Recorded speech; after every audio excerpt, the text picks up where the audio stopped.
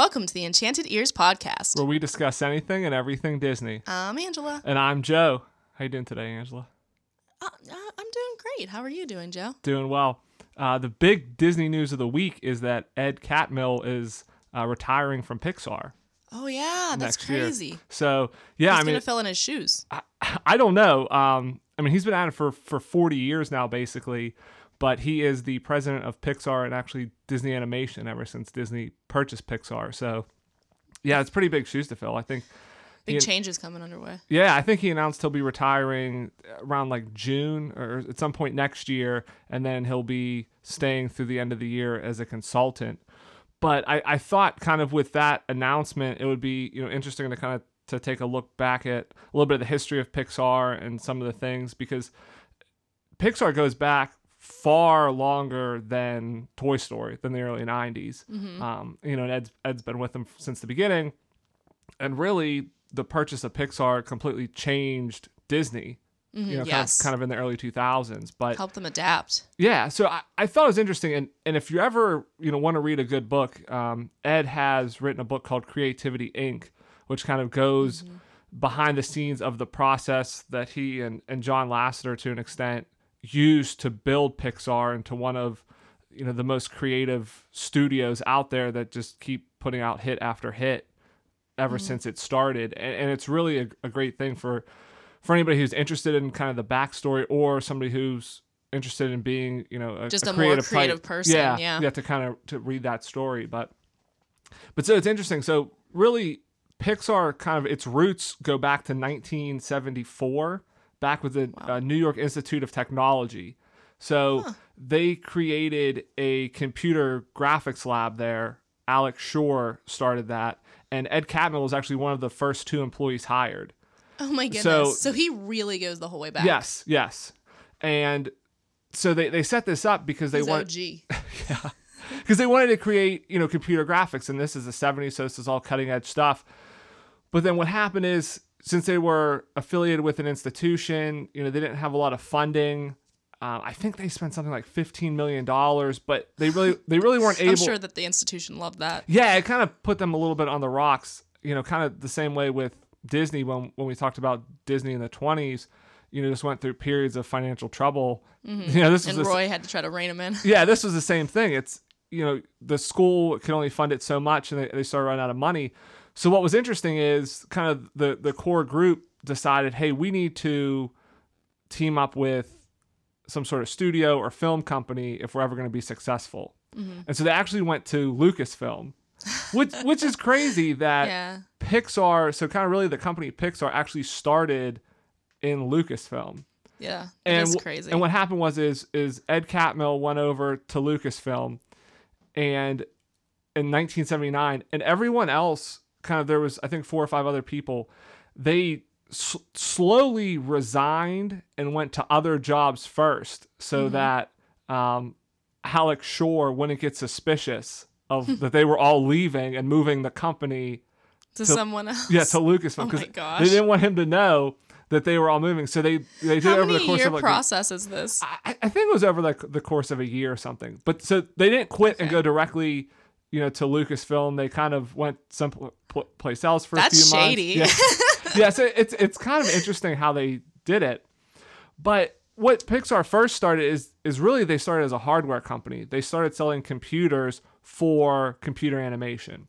Mm-hmm. So obviously Lucasfilm with Star Wars and Indiana Jones, they were kind of cutting edge on animation. They had Industrial Light and Magic. So the computer group there did a lot of work with them as well, but really their primary way of making money was selling these computers to help people with computer graphics.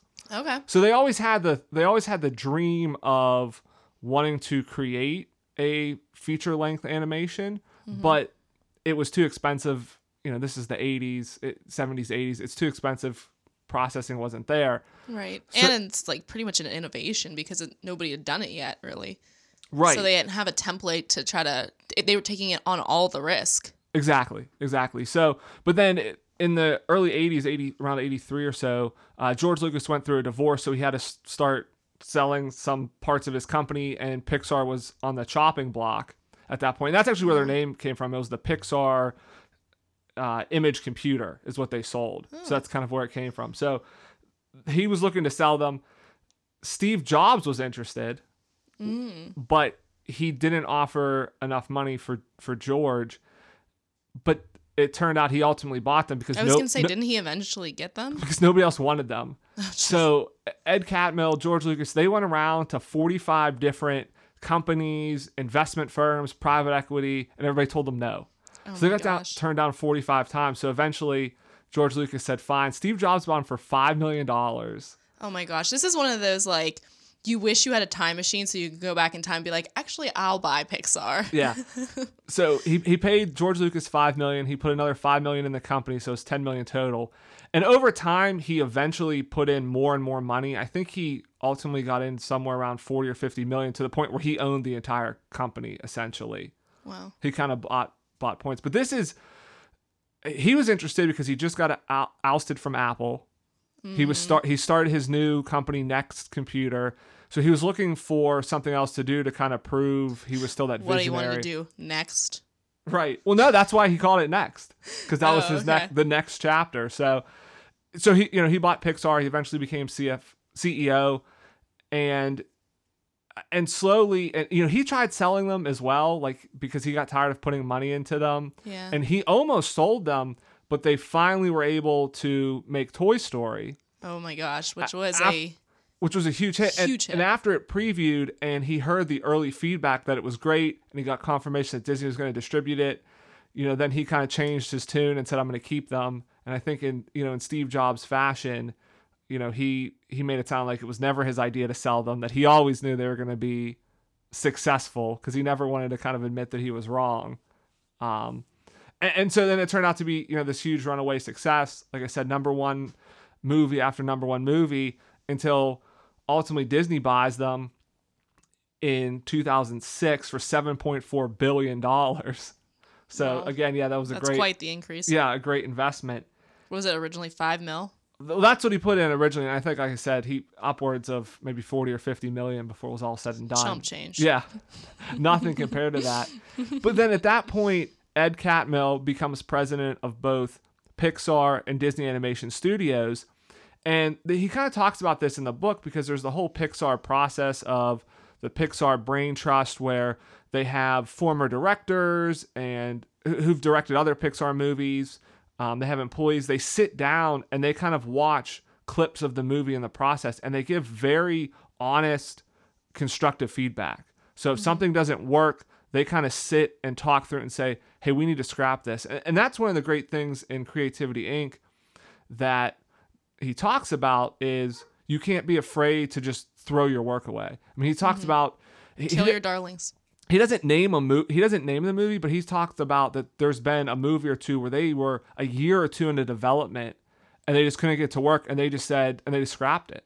Wow. And so, I mean, it's crazy to think that, I think other movies... That's a lot of time. A lot of time and money, too. And I think a lot of other studios would have just kind of pushed out a subpar product, but they never did. So it was interesting. So they kept the animation studios separate. But if you look at Disney Animation kind of like right before and then after the Pixar acquisition, I mean, I think you can really point to a major shift in the quality of the movies and the type of the movies. Yeah. And I think that just goes to show you how Ed Catmull and John Lasseter, being in charge of both studios, really changed how, and it just shows, how great they were at running things. Well, you can't, like any movie that comes out that's Disney now, you cannot tell the difference whether it's a Disney movie or a Disney Pixar movie.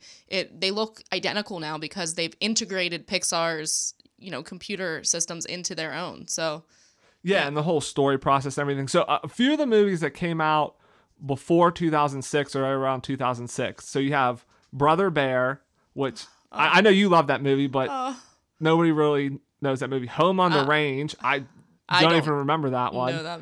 Chicken Little, which I didn't even realize what Disney did. Meet the Robinsons, which I kind of vaguely remember. Wasn't that like one of our first dates?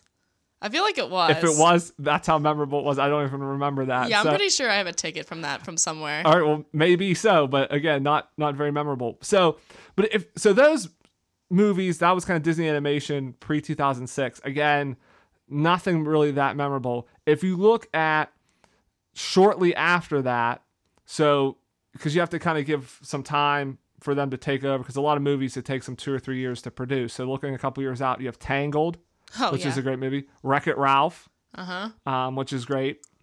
Frozen, which is one of the biggest movies, animated movies. Zootopia. Oh, yeah. Moana. I mean, if you look at the shift just within a few years, like I said, some stuff was probably already in development, but I think a lot of that you have to point at how great that process was, and I think you have to owe a lot of that, to Ed Catmull. Yeah, exactly. So I think the other thing that came out of this with Pixar. So again, to your point, I don't know who's going to fill his shoes and kind of take over. It'll be interesting to see if the quality of the movies change. I think they've built a good enough process that they can probably keep it going. But I'm sure he definitely will be missed, kind of running the helm. But the interesting thing about Pixar is this whole idea of the Pixar theory. So have you heard about this? I have. I've known about it for a while now, but it is super confusing, or at least I thought it was. Yeah. So I was kind of, as looking into stuff about Pixar, kind of came across this, and I think it blew my mind. And so I think kind of in honor of Ed announcing his retirement and everything, I kind of wanted to take some time and dive into this theory that, and for those of you that don't know, it's the idea that every Pixar movie is actually in the same universe. So it's kind of a Pixar cinematic universe. Right. Kind of like the Marvel MCU. Oh, for sure. That everything's connected, everything's in the same universe, even though you have some movies about talking cars, some movies about monsters, some movies about dinosaurs, that it's all the same. Right. And it's sort of based off of the fact that these movies always have some sort of connections to each other and little Easter eggs from the other different movies in it. And then those Easter eggs are actually used to tie them together in the PCU. Right. You think that Easter eggs, oh, well, it's just Pixar. Their animators are putting in clues from other movies. You just want to dismiss it as nothing. But no. That's what they want you to think. It's all a very complicated way of relating all the movies together because they're taking place within the same universe. You have to take the wool from your eyes, and you will see that the Easter eggs are not accidental. It's on purpose. They are clues. Accidentally on purpose. This goes deeper than you could ever imagine, or maybe all the way to the top. I don't know if it's deeper or all the way to the top. I'm not sure, but they're all connected. So I wanted to dive into this because some of it is a little crazy when you first hear it. But then if you start thinking about it, it all starts to click, and it's insane. And I definitely would recommend, obviously, listen to this podcast, and this can probably help you to get some interest. But check out the video from the Super Carlin Brothers on YouTube. They do a really great job of doing a full 26-minute long explanation, complete with pictures and clips and things like that, of the way that the movies are tied together. They do an excellent job, I think, of that. Yeah, if you just kind of Google it, there's a ton on YouTube. But yeah, and a whole YouTube, website. I think, is the best way to really look at it. And it was John Negroni who kind of first, I don't think he first discovered this, because I think he even mentions that he got the idea from a video he saw, but on he kind of craft.com.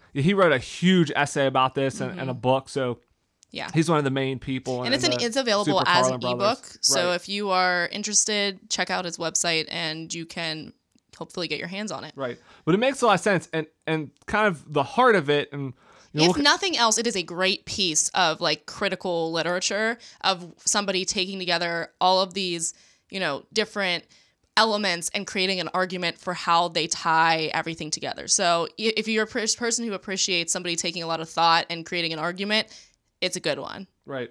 And what I was going to say is, we're not going to touch on every movie, how every movie fits in. We're going to do high level, but really what it all kind of comes down to, I mean, there's magic involved, time travel, robots, humans being monsters. the energy source of the world. So, but that's what one unifying character. Right. So it's, and a theme. Yeah. It encompasses so much. It all fits. But essentially, and it updates with kind of each movie. They try, as the new movies come out, they try to fit them in.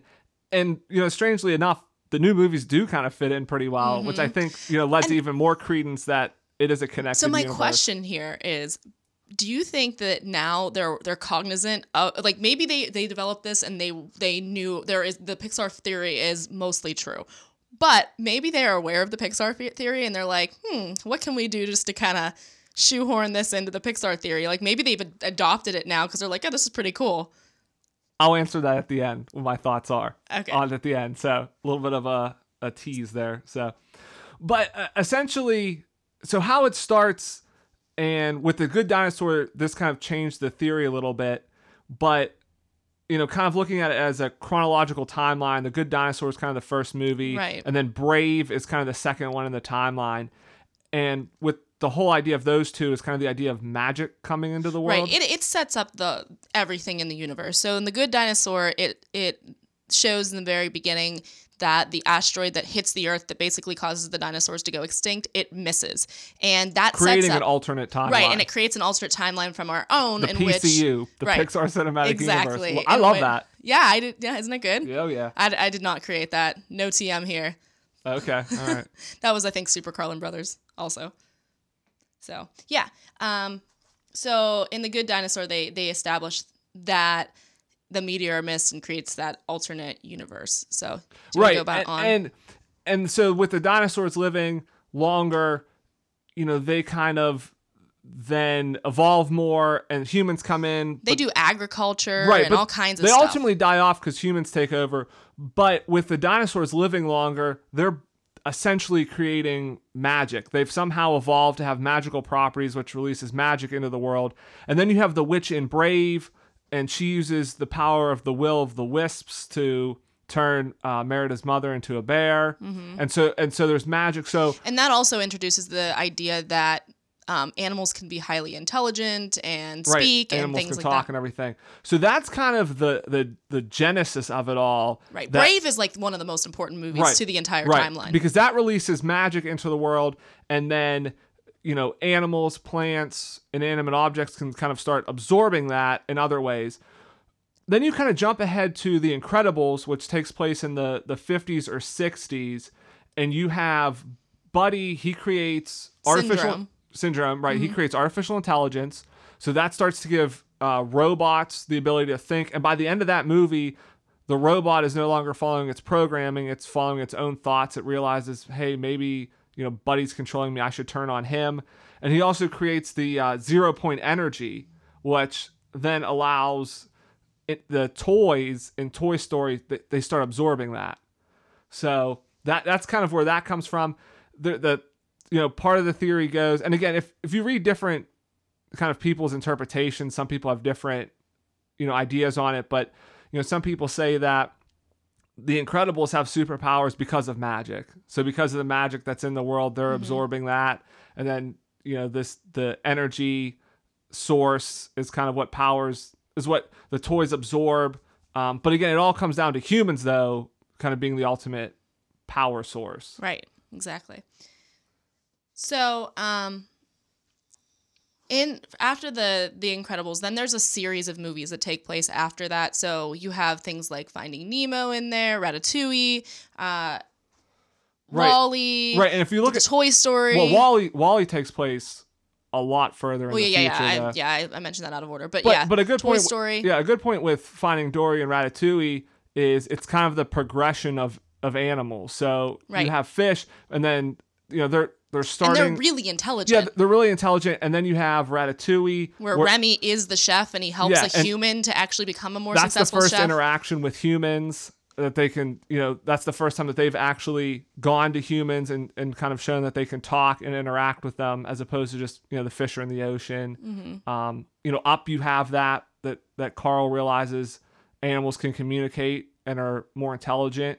Mm-hmm. Than they think. And you have the callers that show that they have their own thoughts, feelings, and I believe they even there's a flying plane, a dog flying a plane, I believe, in that movie. It's in one of the Pixar movies. Right. And the whole idea is to John Negroni's point that every time humans are interacting with the animals and realize they can talk, or toys, that the animals are not they're bitter towards humans to an extent. You know, like they're progressing at a rate that humans can't quite measure up to. Right, the fish, we're polluting the ocean. You know, there's a conflict. So there's kind of a conflict brewing. Mm-hmm. And a lot of it goes down to, again, like you were saying, humans messing up the environment.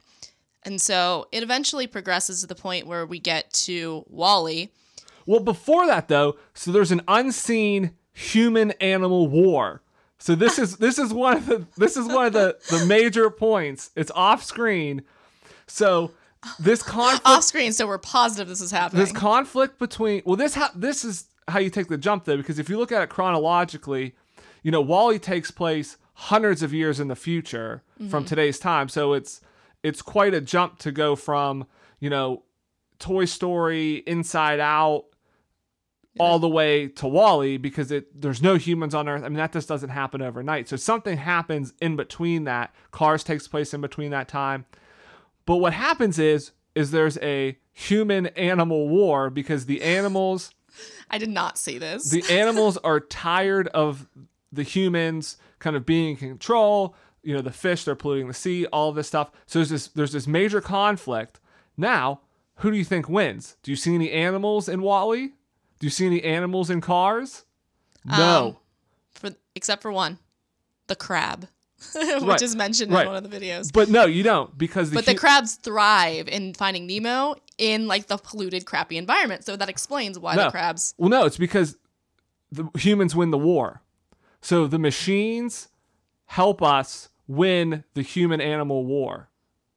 Okay. And so that's why there's no more animals, and the humans win. That's why there's no more animals in later movies. But then eventually Earth gets destroyed to the point where humans have to leave, and that's why in Cars you have the machines that can talk, but there's no humans and there's no animals, because this is post human-animal war, and then pre-WALL-E, because we've left and kind of gone off in our spaceships, and the cars are left. Mm-hmm. And it points to, again, that humans are the power source, because in Cars 2, they're going through this huge energy crisis because there's no humans. Well, that's why the cars can come to life to begin with. And also because they are adapting their humans' personalities. So they come to life at various times. And that kind of explains how there are new cars in the different car movies. But yeah, they are getting the energy from us. But because we've been gone for a while, that explains the energy crisis that goes on in Cars 2 and 3. So... Right. The humans aren't there to get it. And of course, fuel can do so much, but not as much as they need it to do. Exactly. And then I read, an updated part, how The Good Dinosaur fits in. Also, there's energy crisis because there's less fossil fuels, because without the asteroid, all the dinosaurs didn't go extinct at once. They died out slowly. So there's less fossils and less fossil fuel. So that's why there's less oil out there and everything. No, that's how fossil fuels Well, no, work. I mean, it's an interesting thing. If they didn't die, if it took them millions of years longer to die, that's less time. It takes millions of years for oil to create and things from fossil fuels. So if they didn't all die out at once, and humans and dinosaurs live closer together, there's less fuel. We're going to get so many angry letters from scientists being like, this is not how this particular thing works. This isn't science, this is Pixar. So they have their own science. But don't at me, bro. But to your point, so then WALL-E comes, it's in the distant future. Ultimately, and a lot of this is tied together by the company, by and large. Yeah, B&L, they're in a lot of it. They're in like Toy Story. They're mentioned in so many different movies, but they are the company that's basically, they're the representation of capitalism. They've taken the humans away from Earth. They sit them down. Everyone in that movie is chubby and lazy and just sits and watches screens and things like that. And they are basically, and the machines do everything for the humans. So they are creating a sort of apathy in the humans. And so they're also on the batteries of Buzz Lightyear.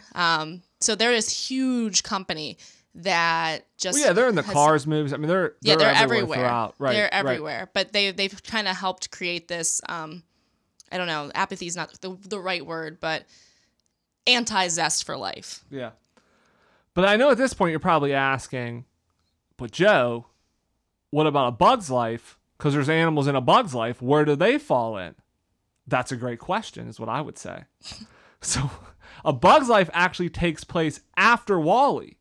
So it's even in the more distant future, right? 2,000, 3,000 years. Because what happens is the tree Wall-E plants at the end turns into the tree in A Bug's Life. And if you don't believe him, Wall-E's friend... Well, you're crazy if you don't believe me. But Wall-E's friend, you want to name it, Joe? Eve. No, his other friend. He has a little cockroach friend. He has a cockroach friend who is a bug. And now bugs are the next movie in the timeline, basically, that they are, very sentient inventors. They do all kinds of crazy stuff because they are also evolved. Right. And they're living long. They talk about how they've, are living longer than they ever have before because they're regaining their power. The tree's growing. We'd have to assume humans are coming back at this point, because at Wall-E we see them coming back. So that they're kind of repowering. So maybe that's where the bugs are getting some of their power and all of that. But so we have animals coming back. And now you might be asking, okay, what about monsters? So we've kind of explained superheroes, cars that can talk, toys that can talk, right? Monsters are monsters. They seem to come out of left field. Right. But they don't.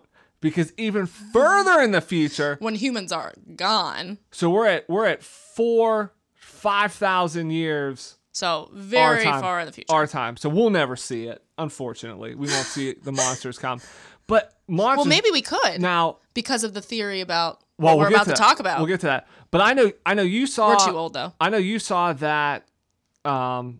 That the monsters are actually kind of mutated or evolved humans. I know one of the places I saw that said that they were actually animals that have kind of evolved or mutated into monsters. So it's kind of one of the. So the idea is it's one of those two. So they're a new species essentially in the future of either an animal or a human, and they've realized again because think of Jack Jack. He kind of turns into a monster. Right. Yeah. That's a good point. So that they could be humans as well. But again, so B&L is involved in the Monsters, Inc. kind of movies, but they realize that, again, humans are power. It kind of goes back to that's one of the common themes here, that humans are power. They think fear is a powerful emotion. Ultimately, they find out laughter is the most powerful emotion. Actually, joy is a powerful emotion. Which we learn. That sounds familiar. Which we learn in Inside Out. And we also learn in It's most of Riley's memories are joy. And we learn in Inside Out that children have stronger emotions because we kind of see in the parents, their emotions are more kind of steady mixed and evened out. So that's why they're not as great an energy source for fear or joy because they don't get overworked like that, but kids do. And if you think about the end of the film, even like as Riley has developed, most of her early memories are sad or happy. Most of them are joy. But at the end, her little memory balls come out mixed. So there's yellow and blue. Right. So they're not quite, again, it's a diluted sort of memory. It's diluted energy. Back to Monsters, Inc., right? So back to Monsters, Inc. So how, if they are mutated animals, humans, whatever, how do they appear to be in our universe as well, harvesting this from because children? We're gone, right? The doors are time-traveling portals. Bam. What? Bang. What? How have I never thought this? When I read that, I said, I'm all in on this theory just because of the fact that now time travel exists. Now we have really time sounding like travel. the MCU now. We have time travel. Yes, we have time travel in the Pixar cinematic universe now. So they are traveling back in time. So to when humans were on the Earth. So we're kind of led to believe that the monsters are in a somewhat parallel universe, parallel dimension maybe, and the doors help them travel to our world. No, they're on Earth the whole time. They're just traveling back in time.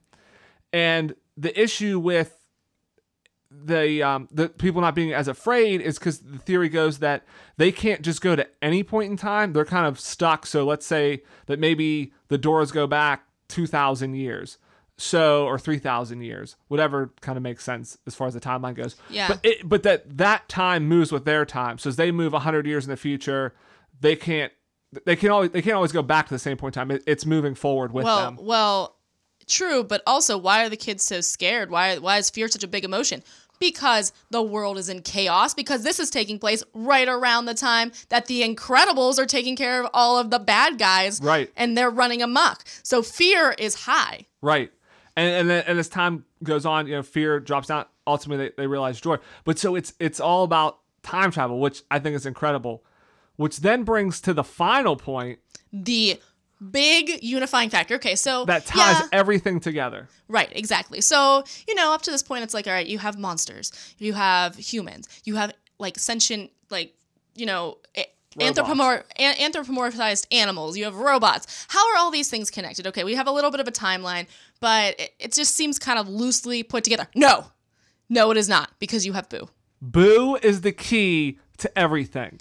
Yes. She's the keystone of the entire theory. Right. Without her, this all falls apart. So the idea goes that Boo is so influenced by Sully. By Sully, that she wants to find Kitty, and she realizes that the doors are, when she grows up, she realizes the doors Sully are time has to travel. leave her. Correct. Like he can't go back. She's growing up. He can't go back. So now she's going to go throughout the rest of her existence trying to find Sully again. Right. And I should mention real quick that part of the theory goes, we mentioned Inside Out, that Bing Bong, Riley's imaginary friend, not an imaginary friend at all, is actually a monster from Monsters, Inc. who visited her as a child. Exactly. And caused her to laugh. Joy. That's why he's kind of powered by joy and laughter and happiness. Exactly. So, and I'll go back to him in a little bit. But yeah, so Boo is kind of grows up to go on a mission in order to find Sully. And she learns magic and how to travel through time. Through the doors. Using the doors. And she's the witch in Brave who uses doors to disappear. Boom! In Brave, she... Don't believe us?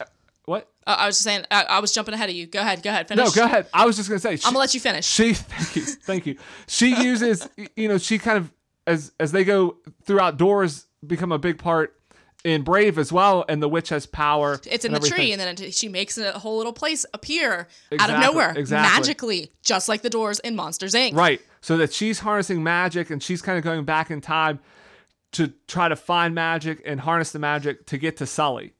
But don't believe us? This sounds too crazy, right? Well, look in the witch's workshop. Go on, check out these videos that we were talking about, Super Carlin Brothers. They actually have free freeze frames of what in the knot of a tree? Sully. Yeah, Sully is carved in the knot of a tree because she is looking for him. There are things that are bears and stuff all on the ceiling. What does Sully look like? What do you think, Joe? He looks like a big bear. Looks like a bear. And then the theory, the main one that John Negroni wrote that I read, his also thought is that Boo is the one placing these Easter eggs throughout all the movies. That's why you see, things from other Pixar movies pop up, because she's actually traveling through this timeline trying to find Sully, and everywhere she goes, she kind of leaves little clues and hints that she's been there. Very good. Kind of like yeah. And then one last thing about her the witch's workshop. Was she carving when she's talking to Merida? A Pizza Planet truck. Now that's kind of crazy because this was happening a long time before cars were ever invented. Or pizza. I mean, Brave is like 1300. Maybe true. Somebody's gonna, I think it's definitely not Pizza Planet. Well, definitely not. Like, pizza may be in China or something, but maybe not. Definitely not to that point. But she is carving a machine that does not exist currently. So how could she know about it? She's a time traveler. She's Boo. Unreal. Just drop the mic. Drop the mic. Drop the mic. Gosh. Yes. High five. Drop the mic. So if you don't believe us, I don't know what else there is to convince you. I mean, it is a pretty good and convincing story. And just to tie it all together in the end, again, this is great. So there seems to be almost a unifying theme throughout all of the movies as well. Yeah, the idea that humans are power, kind of, and I know with Coco, I think that's what you're going to touch on, the idea of memories. Yes, exactly. So memory is huge, and not forgetting people who are gone is sort of like, it's a unifying theme throughout, and you can see it in a ton of them. You have Up, where, oh my goodness, what's the old man's name? Carl drags his house with him, a literal representation of his memory of his wife, and she wants him Squirrel? Squirrel? Yeah, his wife Squirrel. And so, but he has to let that go and live his life the way that he wants to. You have Toy Story where you have the little squeaky penguin guy who is afraid that, or he's upset that Andy's sick because Andy doesn't remember him. You have Coco, who the characters will literally, from the City of the Dead, will literally disappear when people don't remember them. Bing Bong in Inside Out, he disappears when Riley forgets him. You have Wall-E, the Earth is brown and gross, and there's a theory here that maybe it's brown and gross because the humans don't remember what it is. As soon as the captain watches the video, remember who you are. as soon as the humans watch the video reminding them of things about Earth, then the Earth starts to sprout like new growth. Right. So humans, their memories, it's their emotions, everything, like they're kind of the power in all of this. Mm-hmm. So you asked me earlier, and now we've kind of gone through the whole thing, do I think that kind of Pixar is now trying to shoehorn this in? Do they have a master plan of all of this and everything? I mean, honestly, again, this is all very convincing, and it's a lot of fun to kind of, go down these like rabbit holes and kind of think this through. I kind of think that 100% Pixar knows this theory's out there. Oh, now. Definitely. And I do not, while maybe some of this stuff is loosely connected and they have thought of that, I don't think that whenever they think of these stories up, and again, from reading Creativity Inc. and hearing things, they kind of are all about just great ideas. Yeah. I don't think that they're trying to create a connected universe, but I think at this point now, they make sure they add in these Easter eggs. Yeah, I was and gonna say all they this can kind of stuff control what Easter in. eggs they put in and be like, oh, maybe they'll think this. And the great thing about these kind of theories and why this stuff is so fun, and it does work, is because, and it goes back to the point about how great Pixar is Pixar makes great movies, but they all have kind of a similar theme. Mm-hmm. It is all about, family or love or remembrance. Mm-hmm. And they do it in a way, kind of like Aesop's fables. They're allegories. They're using kind of common life lessons, but they're doing it through, using toys or animals or cars or things like that. So, that whole idea of that, which makes it easy to kind of connect them together. And so they're kind of broad enough that you can fill in some of these gaps and make something this crazy. Do I personally think Pixar really has this all mapped out? No. But I think it's a lot of fun, and I think they probably enjoy it too, and they probably do try to add in some of this stuff to kind of help it all connect together. Right. It's beautiful. It's like I'm literally teary-eyed just thinking about all the great movies they put out. Go ahead, talk. But it's great. But I'm all in, though, and I want this to be true because time travel, Boo's a witch. It's all great. I think whenever, maybe Pixar, their string of hits starts going down, maybe we get that animal-human war. Hey, Loki. Yeah, Loki wants it too. We get that animal-human... He's a fan of the Pixar theory. Yeah. But we get that movie where they make the animal-human war, and it proves that we were right the whole time. Yeah, exactly. I'm sure we'll definitely get that. Yeah, that I think film. that's coming. Untitled Pixar film. So all the children would cry so hard, though. No, I know. Seeing Dory fight Lightning McQueen or something like that. No, I don't think that would ever happen. So no, but I think it's a lot of fun. And again, I think it just goes back to, how great a company that Ed Catmull built, and kind of how he's guided the ship. And they have had so many successful movies that people actually want to spend this much time dissecting them and trying to connect them. Exactly. There are people who dedicate their entire careers to I'm sure looking at this stuff. If there are not, there will be college classes on the Pixar theory. Kind of like in Community when they had the class Who's the Boss? and they went, it was a whole thing of who's actually the boss. Angela's the boss. Yeah, so... That's true. It is. But but there'll be classes on this and stuff too. So like I said, Ed Catmull has had 40 years at this. I'm sure he's probably more than ready to retire and kind of enjoy life. But sit back and watch a Pixar film and not actually know all of the blood, sweat, and tears that went into it. I'm sure he'll still be involved because, like I said, they have the brain trust where they kind of have the key dedicated people. So I'm sure he'll still be involved somewhat. But I think Pixar movies will continue to be great. I think Disney animation movies will continue to be great. You mentioned Wreck-It Ralph. that's coming out soon. They seem to be doing well. So it'll be interesting to see. I think it's a lot of fun. Again, if you like some of this, just do a quick Google search. You will find a ton of stuff on the Pixar theory, and you can maybe connect some dots that other people didn't find. Yeah, exactly. So it's a lot of fun. It's like playing a big game. So yeah, I really enjoyed looking through this. So yeah, when I was trying to read it, I struggled. Actually, I'd started developing this episode a while ago, and I just got so overwhelmed. It was too much. But watching the videos on YouTube really helped, and getting the visuals with it. So again, highly suggest that. Yeah. Don't just listen to us two jamokes. I want to thank everybody for listening. Make sure you subscribe to us wherever you get your podcasts. Leave us a rating or review. Everything helps. Until next week, thanks, and have a magical day.